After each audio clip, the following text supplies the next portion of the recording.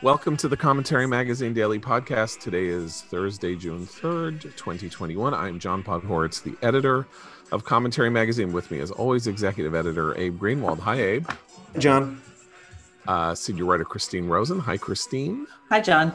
Associate editor Noah Rothman. Hi, Noah. Hi, John.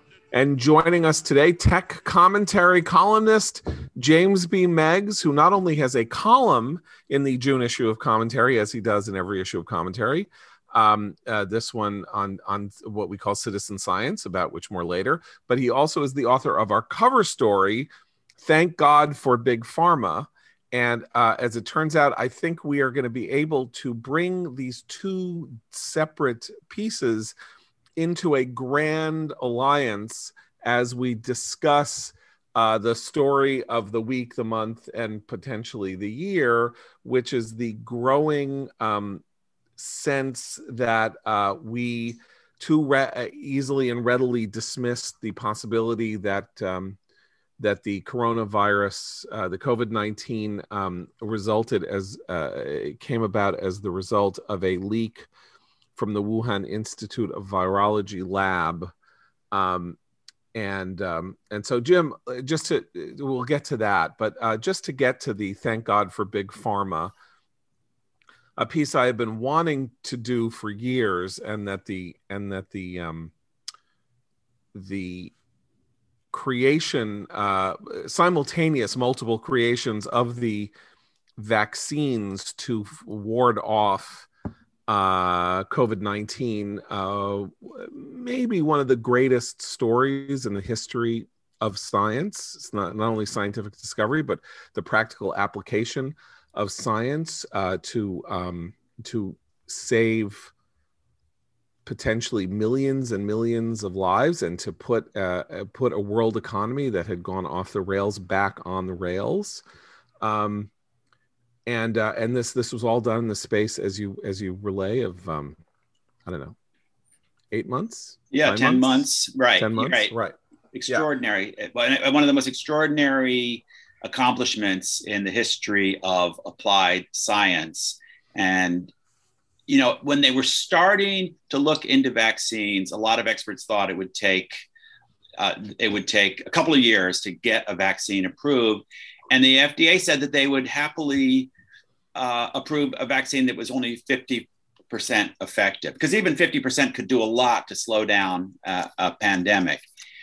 And then in the end, they got vaccines that were roughly 95% effective in about 10 months. So it was an extraordinary accomplishment, even beyond what the experts expected. And in my piece, what I try to explain is this didn't just happen because a lot of people all of a sudden got together and said, let's make a vaccine because we have a global emergency. It happened because all kinds of investors had poured billions and billions of dollars into this research, into this mRNA technology that allows the drug makers to insert little strands of RNA, which is the kind of the instruction partner to DNA, into human cells, and then the cells can respond in various ways that would allow them to develop, or your body to develop antibodies to some or to recognize some foreign invader like a virus. And this technology can be used for a lot of other good things too, but they couldn't have done this from a standing start. The only reason that Moderna and here in the US and BioNTech in Germany were able to do this so quickly was because of this system under which all of these venture capitalist investors had poured all this money into this research. Many of the different treatments that Moderna had been working on over the years had not worked. In fact, if the vaccine hadn't worked, there's a good chance the company would have gone bankrupt after raising billions of dollars in investment over 10 years or so. So what I'm trying to argue is that we need to be careful not to short circuit this system in which people invest in drug companies with the hopes of getting filthy rich. That's very offensive to some people, but that's how this research happened. There was no government agency doing this. The government agencies, NIH in particular, do a lot of great work that helps in identifying possible drugs. But the work of actually handling all this technology, manufacturing these delicate vaccines, rolling out these massive testing programs, this is not something the government really does, and we need private industry to do it. So that's the thank God for big pharma. Thank God for big pharma investors. Right. Well, so you tell the story of Moderna and its French CEO, right, who goes leaves a much larger firm to go to Moderna in 2011, and as right. you say, he warned his wife that the technique, this was what Moderna was. Moderna is an mRNA research firm. Its entire focus, as is the case with many pharmaceutical companies that have come into existence in the last 20 or 30 years, is that they center on one drug or one approach, in part because it's so unimaginably expensive to take a theoretical construct of a drug and bring it to market, as it takes 7 years of testing, it take whatever it's going to take. And so the notion that they can have multiple product lines when any individual product might cost $1 billion or $2 billion just to get to market. So a lot of companies that people haven't even heard of have a diabetes drug, or they have they have an Alzheimer's drug or something like that. And the failure rate is very high. The failure rate, sometimes they don't work. Sometimes they end up proving to be toxic in ways that make the risk not worth the reward.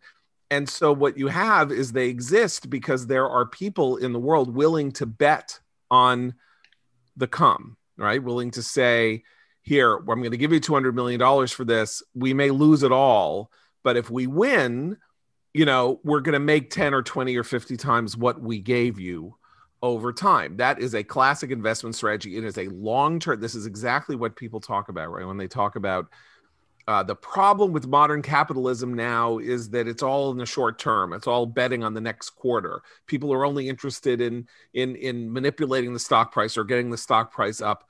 For the pharmaceutical play, the investment play, and the management and all that is a long-term investment in an enormous with a potentially enormous payoff or a complete loss. And there isn't that much in between. Right. No one invests as a venture capitalist in these fields looking for a nice, respectable 5% return. If you want that, you buy bonds. This is more like the venture capital investing in Silicon Valley, where people are hoping to get the unicorn, the company that returns 50x on or more on your investment. So in order to do that, they might invest in 20 companies and be perfectly happy if only one of them ultimately is a success, if it's a runaway success. The numbers aren't quite that bad in drug development, but they're very challenging. There's one a British pharmacology expert whose paper I quoted in the piece, who says that he knows quite a few people who've spent their entire careers in drug development and retire without ever having worked on a successful product. I know people. I mean, I have friends and acquaintances who are literally in this position. Often they're brought in to help manage because this is a long haul. So there's they have to switch CEOs or CFOs or something like that as the product is laboriously brought to market. And, and they are not they are far from assured of success, which gets us to why we want to talk about the theme, the thank God for big pharma theme here, which is that the classic way people have been talking about healthcare over the last 30 years, really, I would say since the famous special election in Pennsylvania in 1991, when, and I'm now blanking on the senatorial candidate's name, who served a single term, but Richard Thornburgh was running for Senate, and a Democrat, James Carville, made his reputation running a senatorial campaign in Pennsylvania on the subject of healthcare, and saying that the healthcare system was, bloated and was unfair, and blah, blah, blah, blah, blah, blah. And suddenly healthcare became a major political issue. And there have been two strands of this issue, one of which is about healthcare, about insurance companies. And the other strand, which is, I think, the more troubling and the more worrisome, is the strand that focuses on pharmaceutical companies and demonizes them. And you quote in the piece, very importantly, you quote Bernie Sanders saying, pharmaceutical companies are trying to rob us blind. They are profiteers. They are profiteering. And there's a lot of people who are looking at this pandemic and saying, oh boy, I can make a lot of money off of this.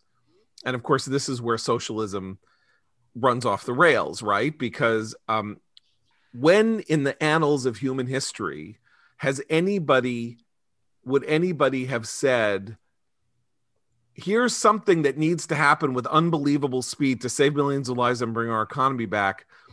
Let's make sure that the people who do this are rewarded with untold riches. When in the course of human history has anyone actually said, I don't want you to get rich for saving 5 million lives? The problem is always whether somebody gets rich because they're a predator, they play predatory capitalist games. This is not profiteering. This is profit making for a gigantic social good. But Bernie Sanders and people like him cannot see that, or if they can, they choose deliberately not to in order to make an ideological point. But there was a brief moment, wasn't there? Remember when everyone lined up outside one of the factories when the trucks were leaving the factory with the first doses of vaccine, and the media was covering people applauding the trucks leaving. And I had this weird naive hope that maybe we were past that Bernie Sanders, if you make profit, you're evil moment. And there was for a month or so some enthusiasm along the lines of, wait a minute, yeah, they might have made OxyContin, but look at what they've made now. Big Pharma's great again. But it's a good question for Jim. Was that always a fiction, or did it just dissipate quickly because we went back to the comfortable narratives? I think that was over that afternoon, pretty much. So what Sanders said in that debate with Biden back when the pandemic was really just getting going, also was that Big Pharma is taking advantage of people, and there's a cost in human lives. And as he so often does, he gets the issue entirely backwards. New drugs are the most cost-effective way to help extend human lives and save lives, even though they're very expensive. If you came up with a drug that could, say, delay the onset of diabetes, it would save the healthcare system hundreds of billions of dollars over a decade or more. In every case where you can treat a serious chronic condition with the drug, even if it's expensive, is so much less expensive than the treatment. But pharma comes in for a lot of resentment for a couple of reasons. One is that it's a little more transparent to the end user. You see the price of those drugs. You might have a copay. So it's frustrating or sometimes infuriating to see these high prices. Also, the system of pricing drugs is completely bonkers. Like so many things in healthcare, a combination of the way insurance companies work, the regulatory environment has created these incentives for obfuscation.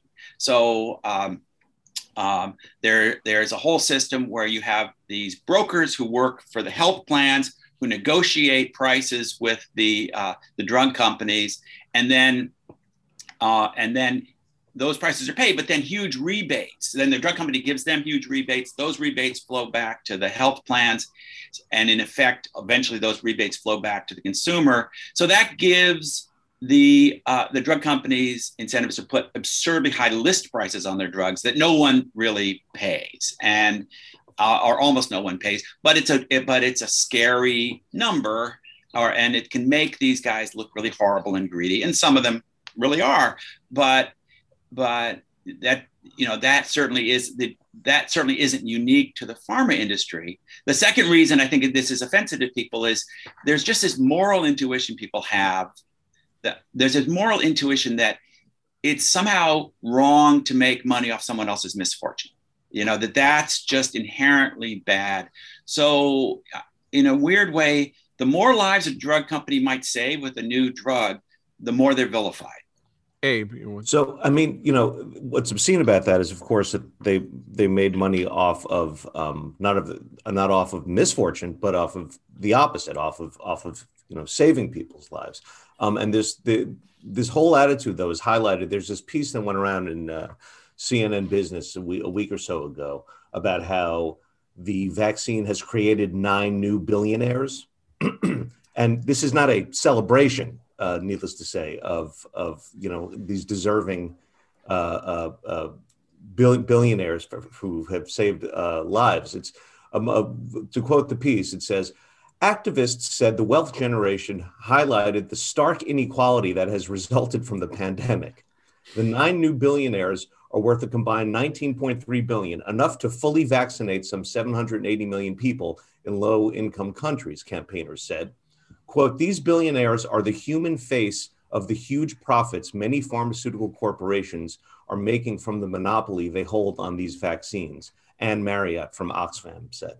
They don't know how it's made. They don't know what a monopoly is. They don't know what the industry consists of. It would be easier to take these progressives at face value, the suggestion that they're just hostile to the pricing around new drugs, if they weren't entirely hostile to the repurposing of generic molecules for new purposes in the exact same field, in the exact same industry. Their hostility is toward profit, period. Right. Now, so when this started in the 1970s. I mean, there were the first efforts to sort of get a national healthcare system was Hubert Humphrey's really in the 1970s. But when it came back, roaring back, basically in the 2000s and when Obama became president and all of that, the thing that I feared most was not the creation of a national healthcare system like the NHS in England, because that would mean that doctors would essentially become employees of some quasi governmental way with capped salaries and stuff like that. I mean, I think that would be bad, but that wasn't what I thought was the terrifying aspect of this push. The terrifying aspect of this push involved questions about capping drug prices on the one hand, or capping this stuff on the and interference with the creation of medical devices on the other, which was a very big aspect.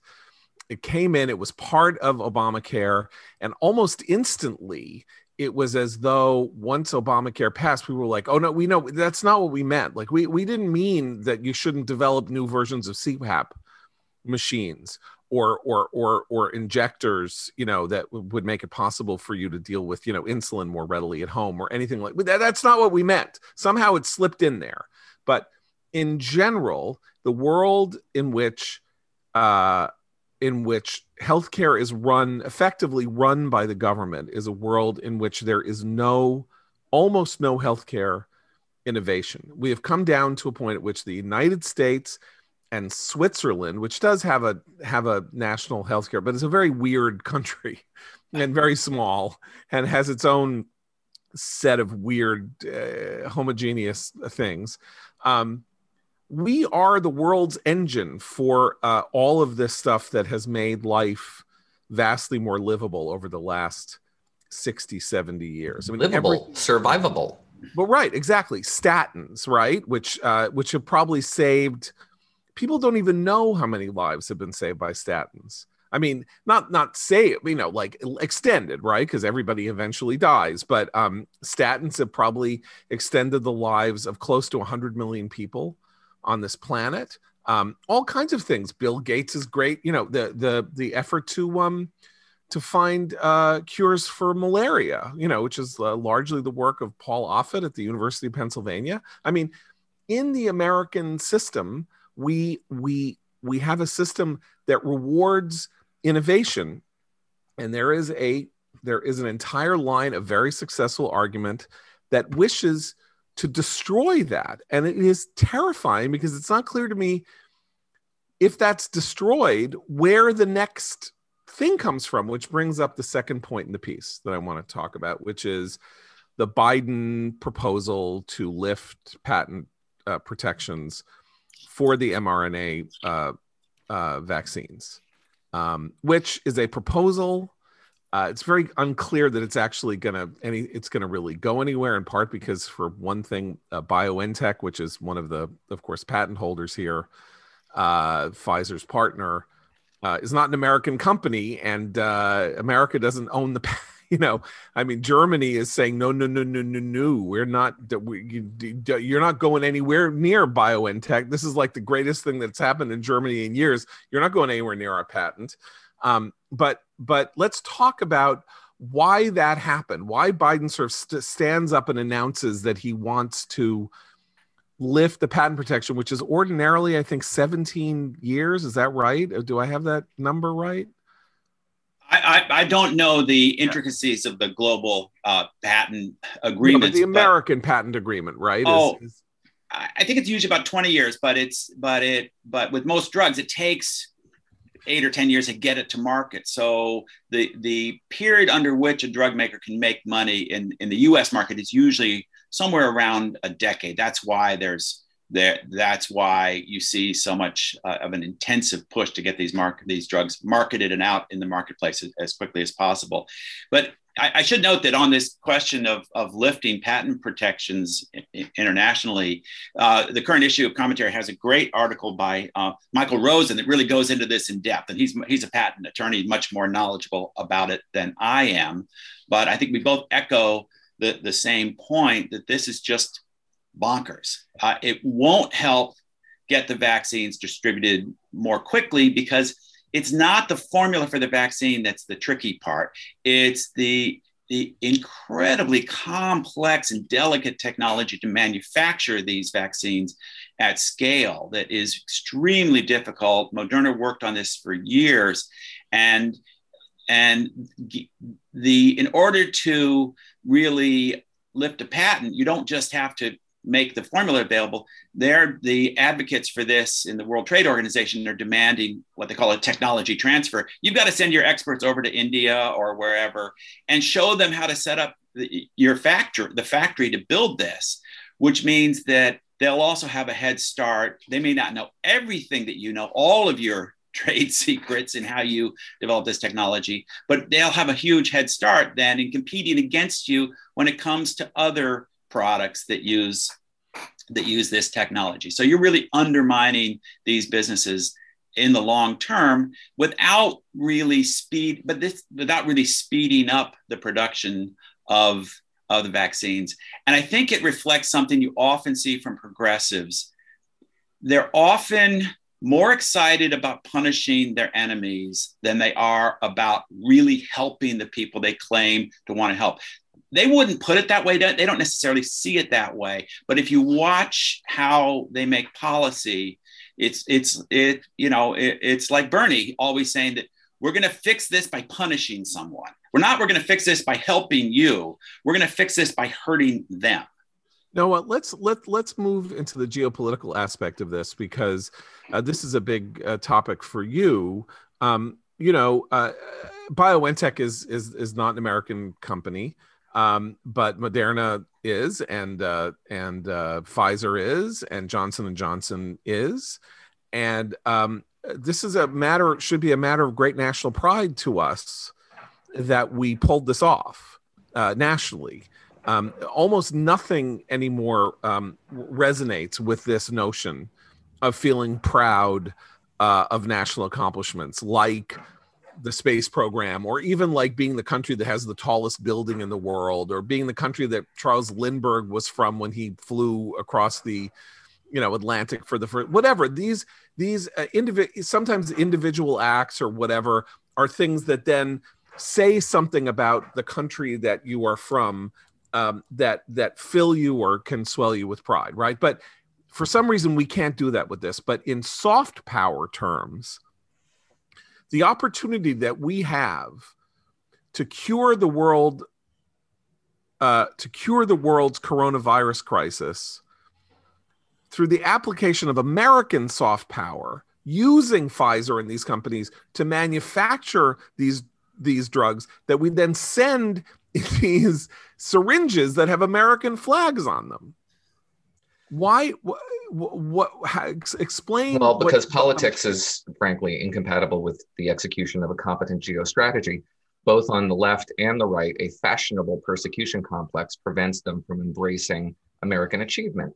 American achievement is antithetical to the idea that you are oppressed and persecuted by forces beyond your control. It is the way in which both left and right achieve political power today. It dominates Fox News primetime. It dominates MSNBC. It is the language of political power today.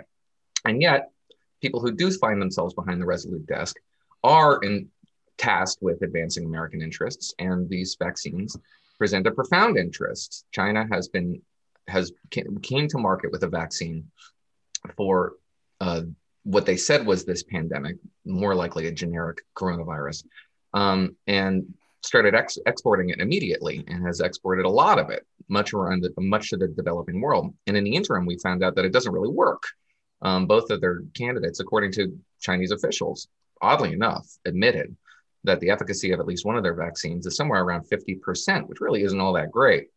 A lot of these places like I think it's the Maldives or maybe the Seychelles, are almost entirely vaccinated and yet are experiencing coronavirus spikes, COVID spikes, in part because these vaccines are not as effective as you would think they would be. They're withholding of this information about efficacy to institutions like WHO.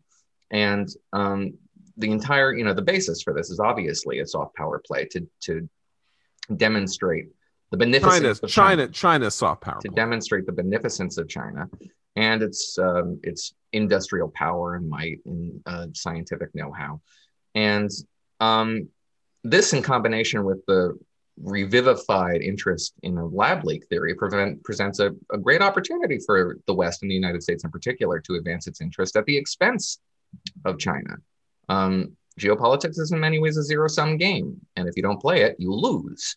Okay, so we should get to... And Joe Biden, to his credit, has committed to playing this, to exporting this vaccine and generating soft power as a result of it, but it's also investigating ways in which it can abrogate intellectual property rights in the process, which would seem to be two very contradictory approaches.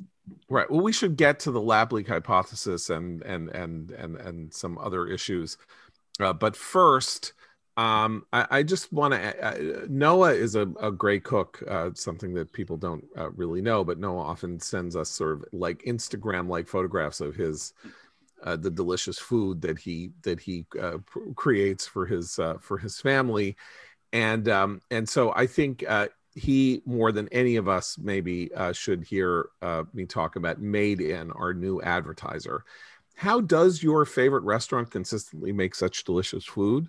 The short answer, they have access to the right kitchen tools. With Made In's professional quality cookware and kitchenware, anyone is capable of making restaurant quality food at home. If you're serious about cooking, you should invest in your kitchen tools. Made In's cookware and kitchenware products are used by thousands of the world's best chefs. If quality and craftsmanship is important to you, you should check out Made In, cookware and kitchenware brand that works with renowned chefs and artisans to produce some of the world's best pots, pans, knives, and wine glasses. This is professional quality cookware and knives for those who love to cook. They source the finest materials and partner with renowned craftsmen to make premium kitchen tools available directly to you without the markup. Made In products are made to last. They offer a lifetime guarantee. Their cookware distributes heat evenly and can easily go from the stovetop to the oven, and their knives are fully forged, perfectly balanced, stay sharp. 28,000 and more 5-star reviews, and their products used by some of the world's best chefs at Michelin-starred restaurants around the world. Made In, better cookware for better meals. And right now, Made In is offering our listeners 15% off your first order with promo code commentary.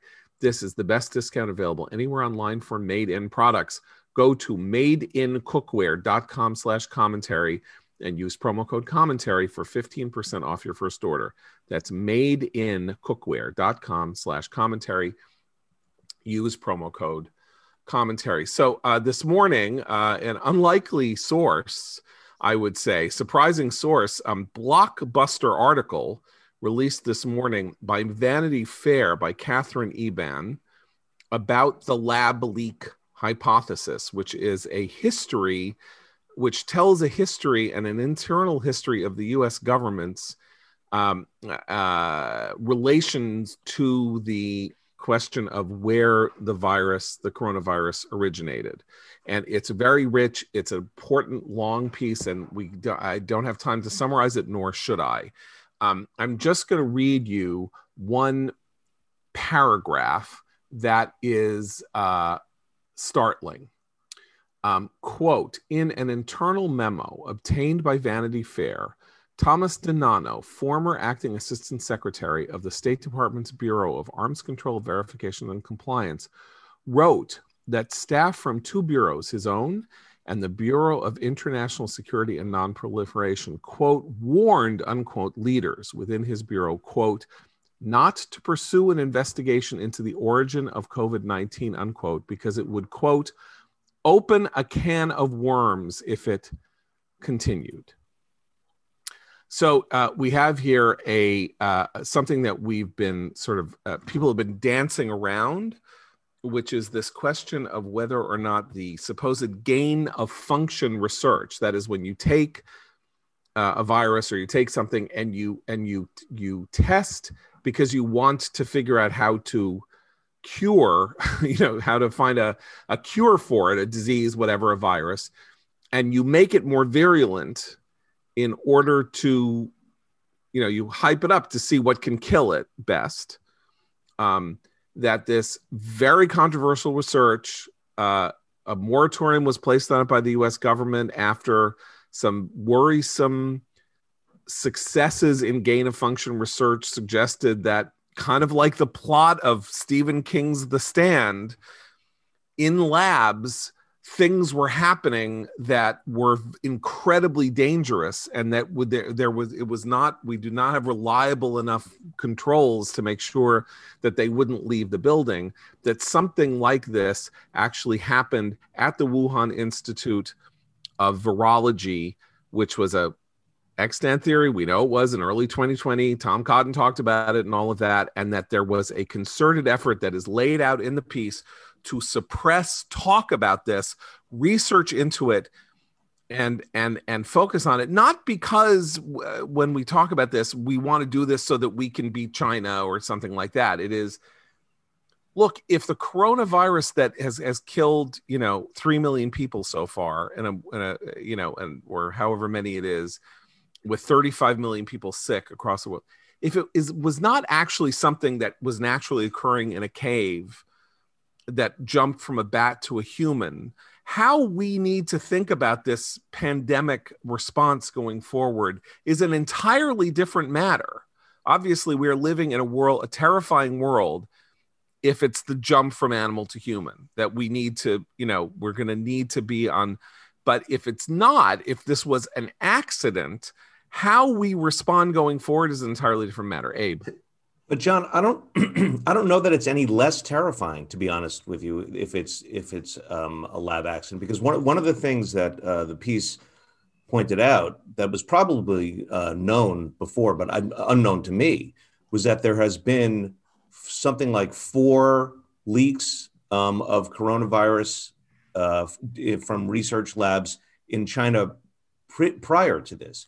So the frightening thing is that this could happen potentially with more frequency than the once in a century pandemic that prior to this kind of technology. Well, there have been leaks in the United States over the last 20 years, as the piece explains. Like, this is, you're playing with fire. Somebody in the piece says this is like going to look for a gas leak with a match, like, that if your gain of function has the, is a very problematic way of going about this sort of thing. And while the piece very carefully is structured for the Vanity Fair audience to say Trump is terrible and he's an arsonist and, he screwed everything up. In fact, it was Trump officials like our old friend David Feith, who was quoted in the piece, like Mike Pompeo, Robert Redfield, who says he received threats from the scientific community.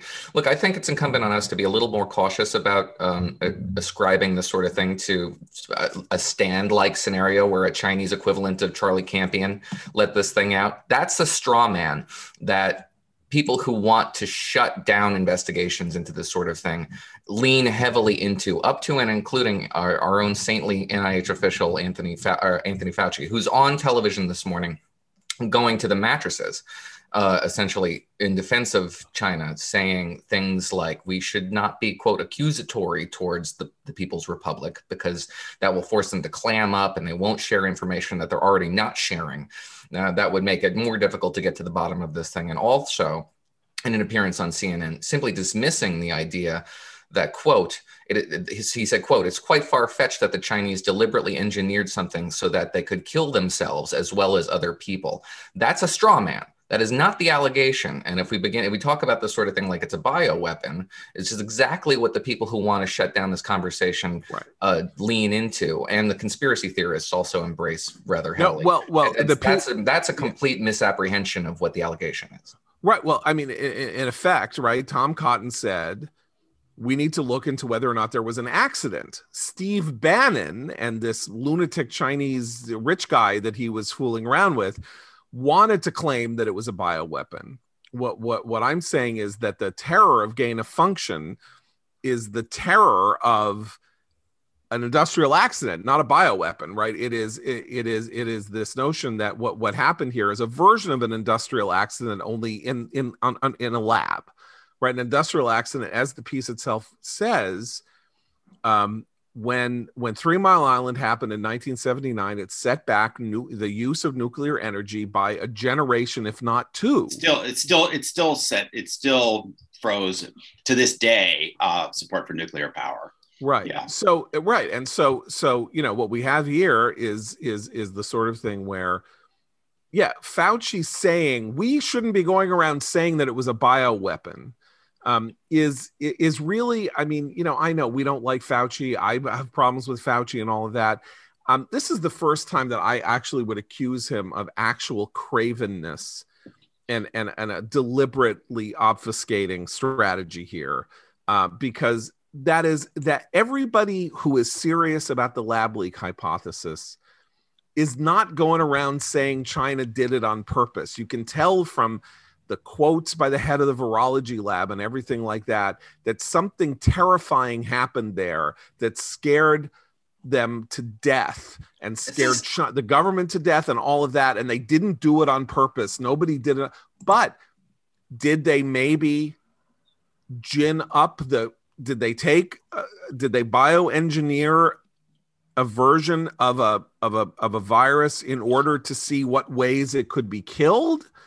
That seems, not only does it seem plausible, it's been happening for 20 years, and it's something that is so controversial that we basically stopped doing it in the United States in 2013, 2014. Katherine Eban's piece alleges that conflicts of interest stemming from our government grants in support of controversial viral research in China and elsewhere prevented us from fully investigating this theory. And Anthony Fauci's conduct this morning is indicative of that conflict of interest. It is well beyond the remit of any public health bureaucrat to engage publicly on television in geopolitical grand strategy.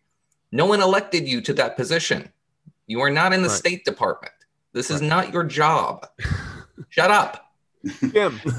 Jim, your second piece in Commentary's June issue, which I think it's called The Glories of Citizen Science. I can't actually remember what superlative we used for the title. I apologize.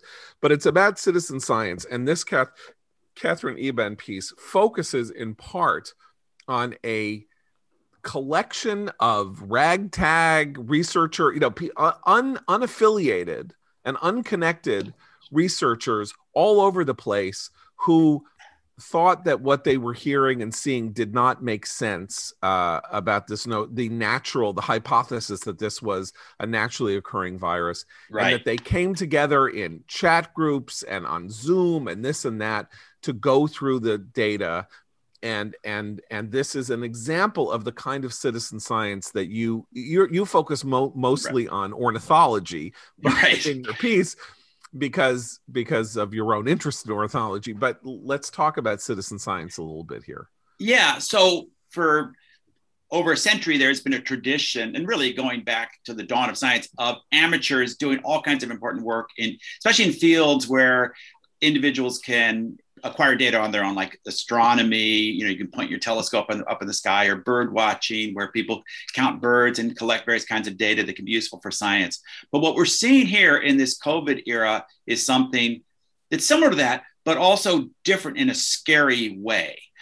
The reason all of these freelance people, many of whom were significant experts in their different corners of the field, the reason they had to start working in this ad hoc way is because our global and national institutions were broken.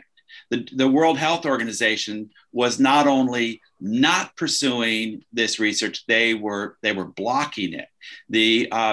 Our domestic organizations, as this EBAN piece really shows, were not just not pursuing these leads about problems in the Wuhan laboratory, they were discouraging the exploration of this problem, or there were conflicts inside the different government agencies between the people who wanted to pursue it and those who didn't.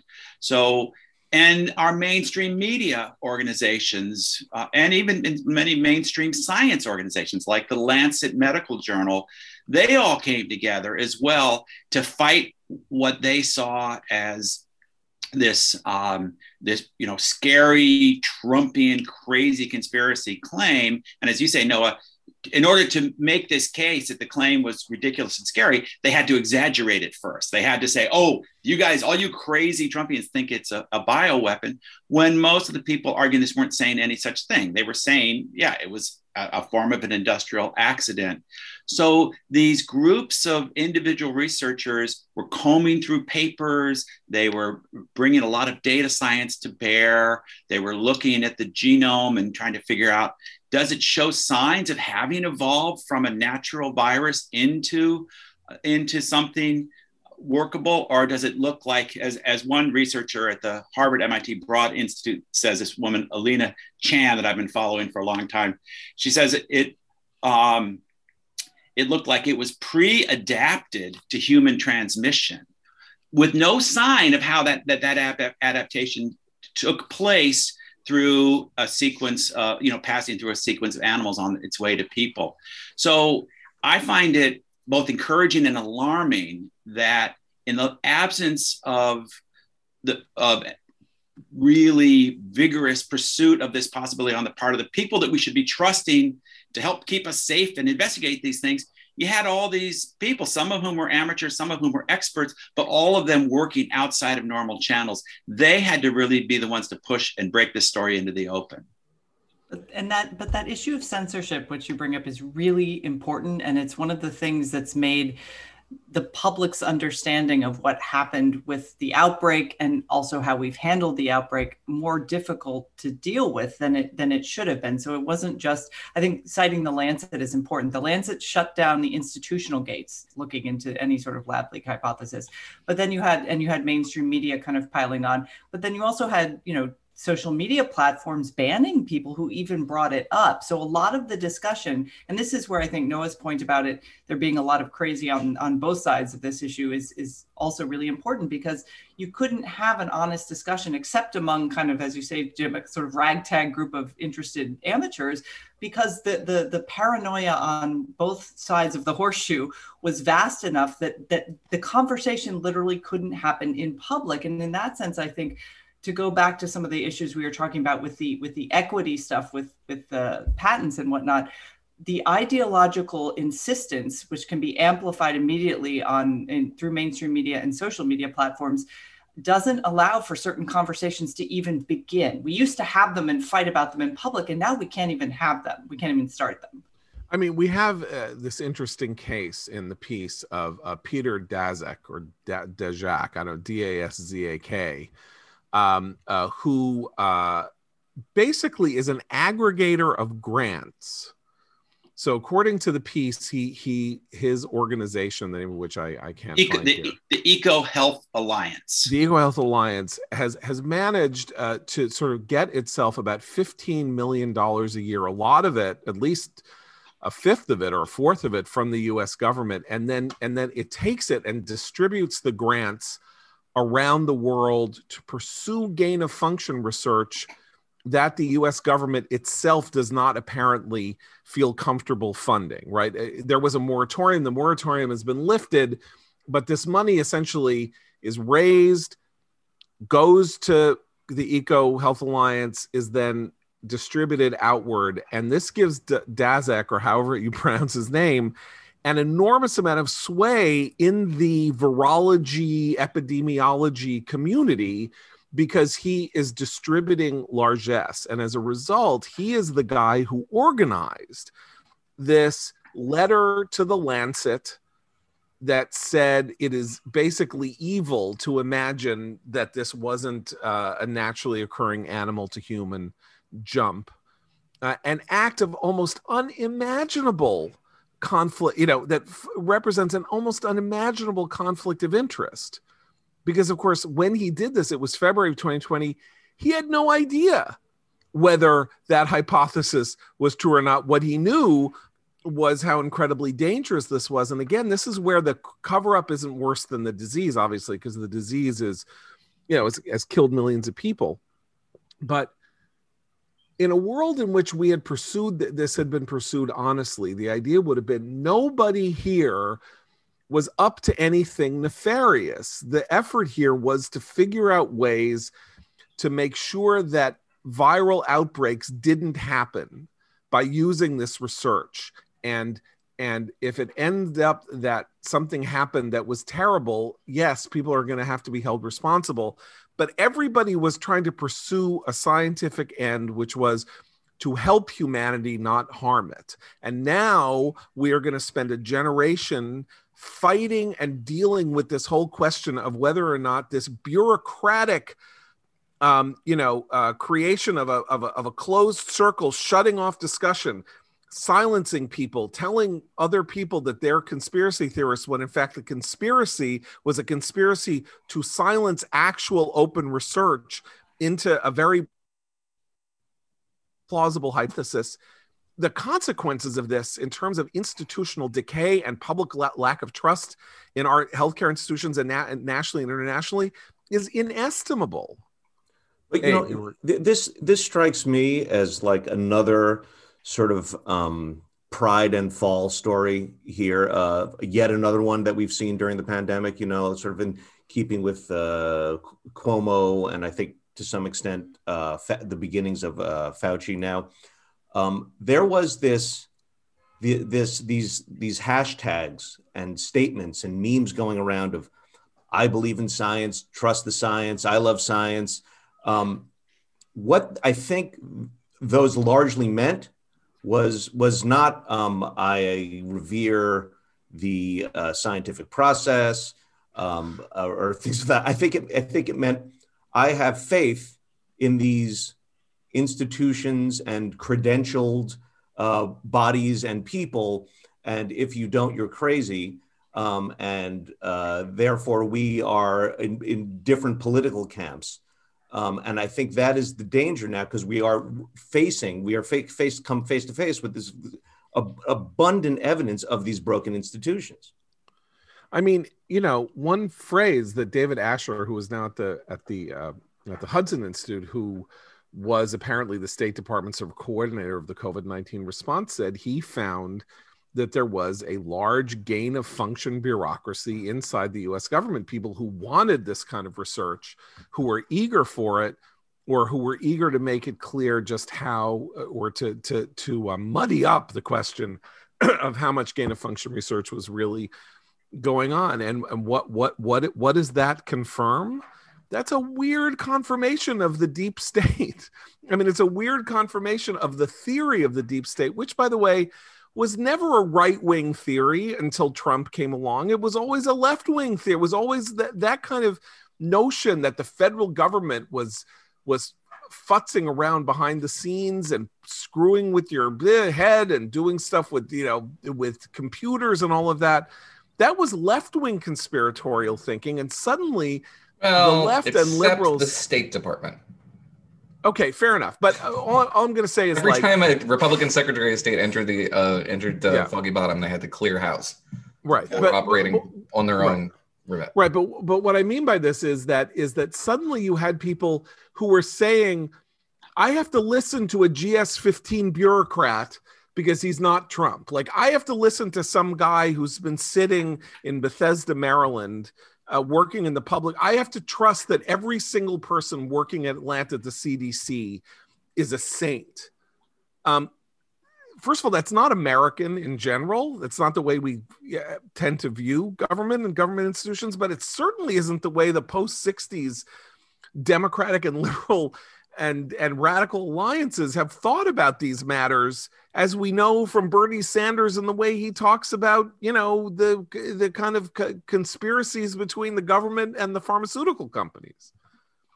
I think what you see here is something like a deep state. The people who were pushing back against the mostly Trump-appointed officials who were interested in this theory were typically longstanding members of the bureaucracy who predated Trump's arrival in office. And we often tend to look at these things in political terms. We think that a group is opposed to our side or opposed to the other side. But the strongest instinct in these organizations is self-preservation. You see this in the Justice Department all the time. They will close ranks to protect the institution from embarrassment or criticism. And they maybe convince themselves that this is for a good cause because they believe in the mission of the institution, but it's very problematic for the kind of transparency we need, especially in a crisis like this. So it's, in a way, it's not surprising, and yet it's shocking the degree to which, if what in this article really bears out, the degree to which there were groups in the government who were actively trying to stop this investigation.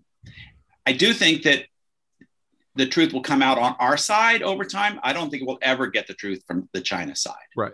Well, so two historical things that strike me about this whole question of citizen science and whether you have a kind of democratization of information and expertise and all of that is now making it increasingly difficult for this kind of deep state, a bureaucratic prerogative to be maintained forever. But I mean, there are historical parallels. In the 1970s, the CIA, the claim of CIA analysts in the federal government was that the Soviet Union had a rapidly growing economy.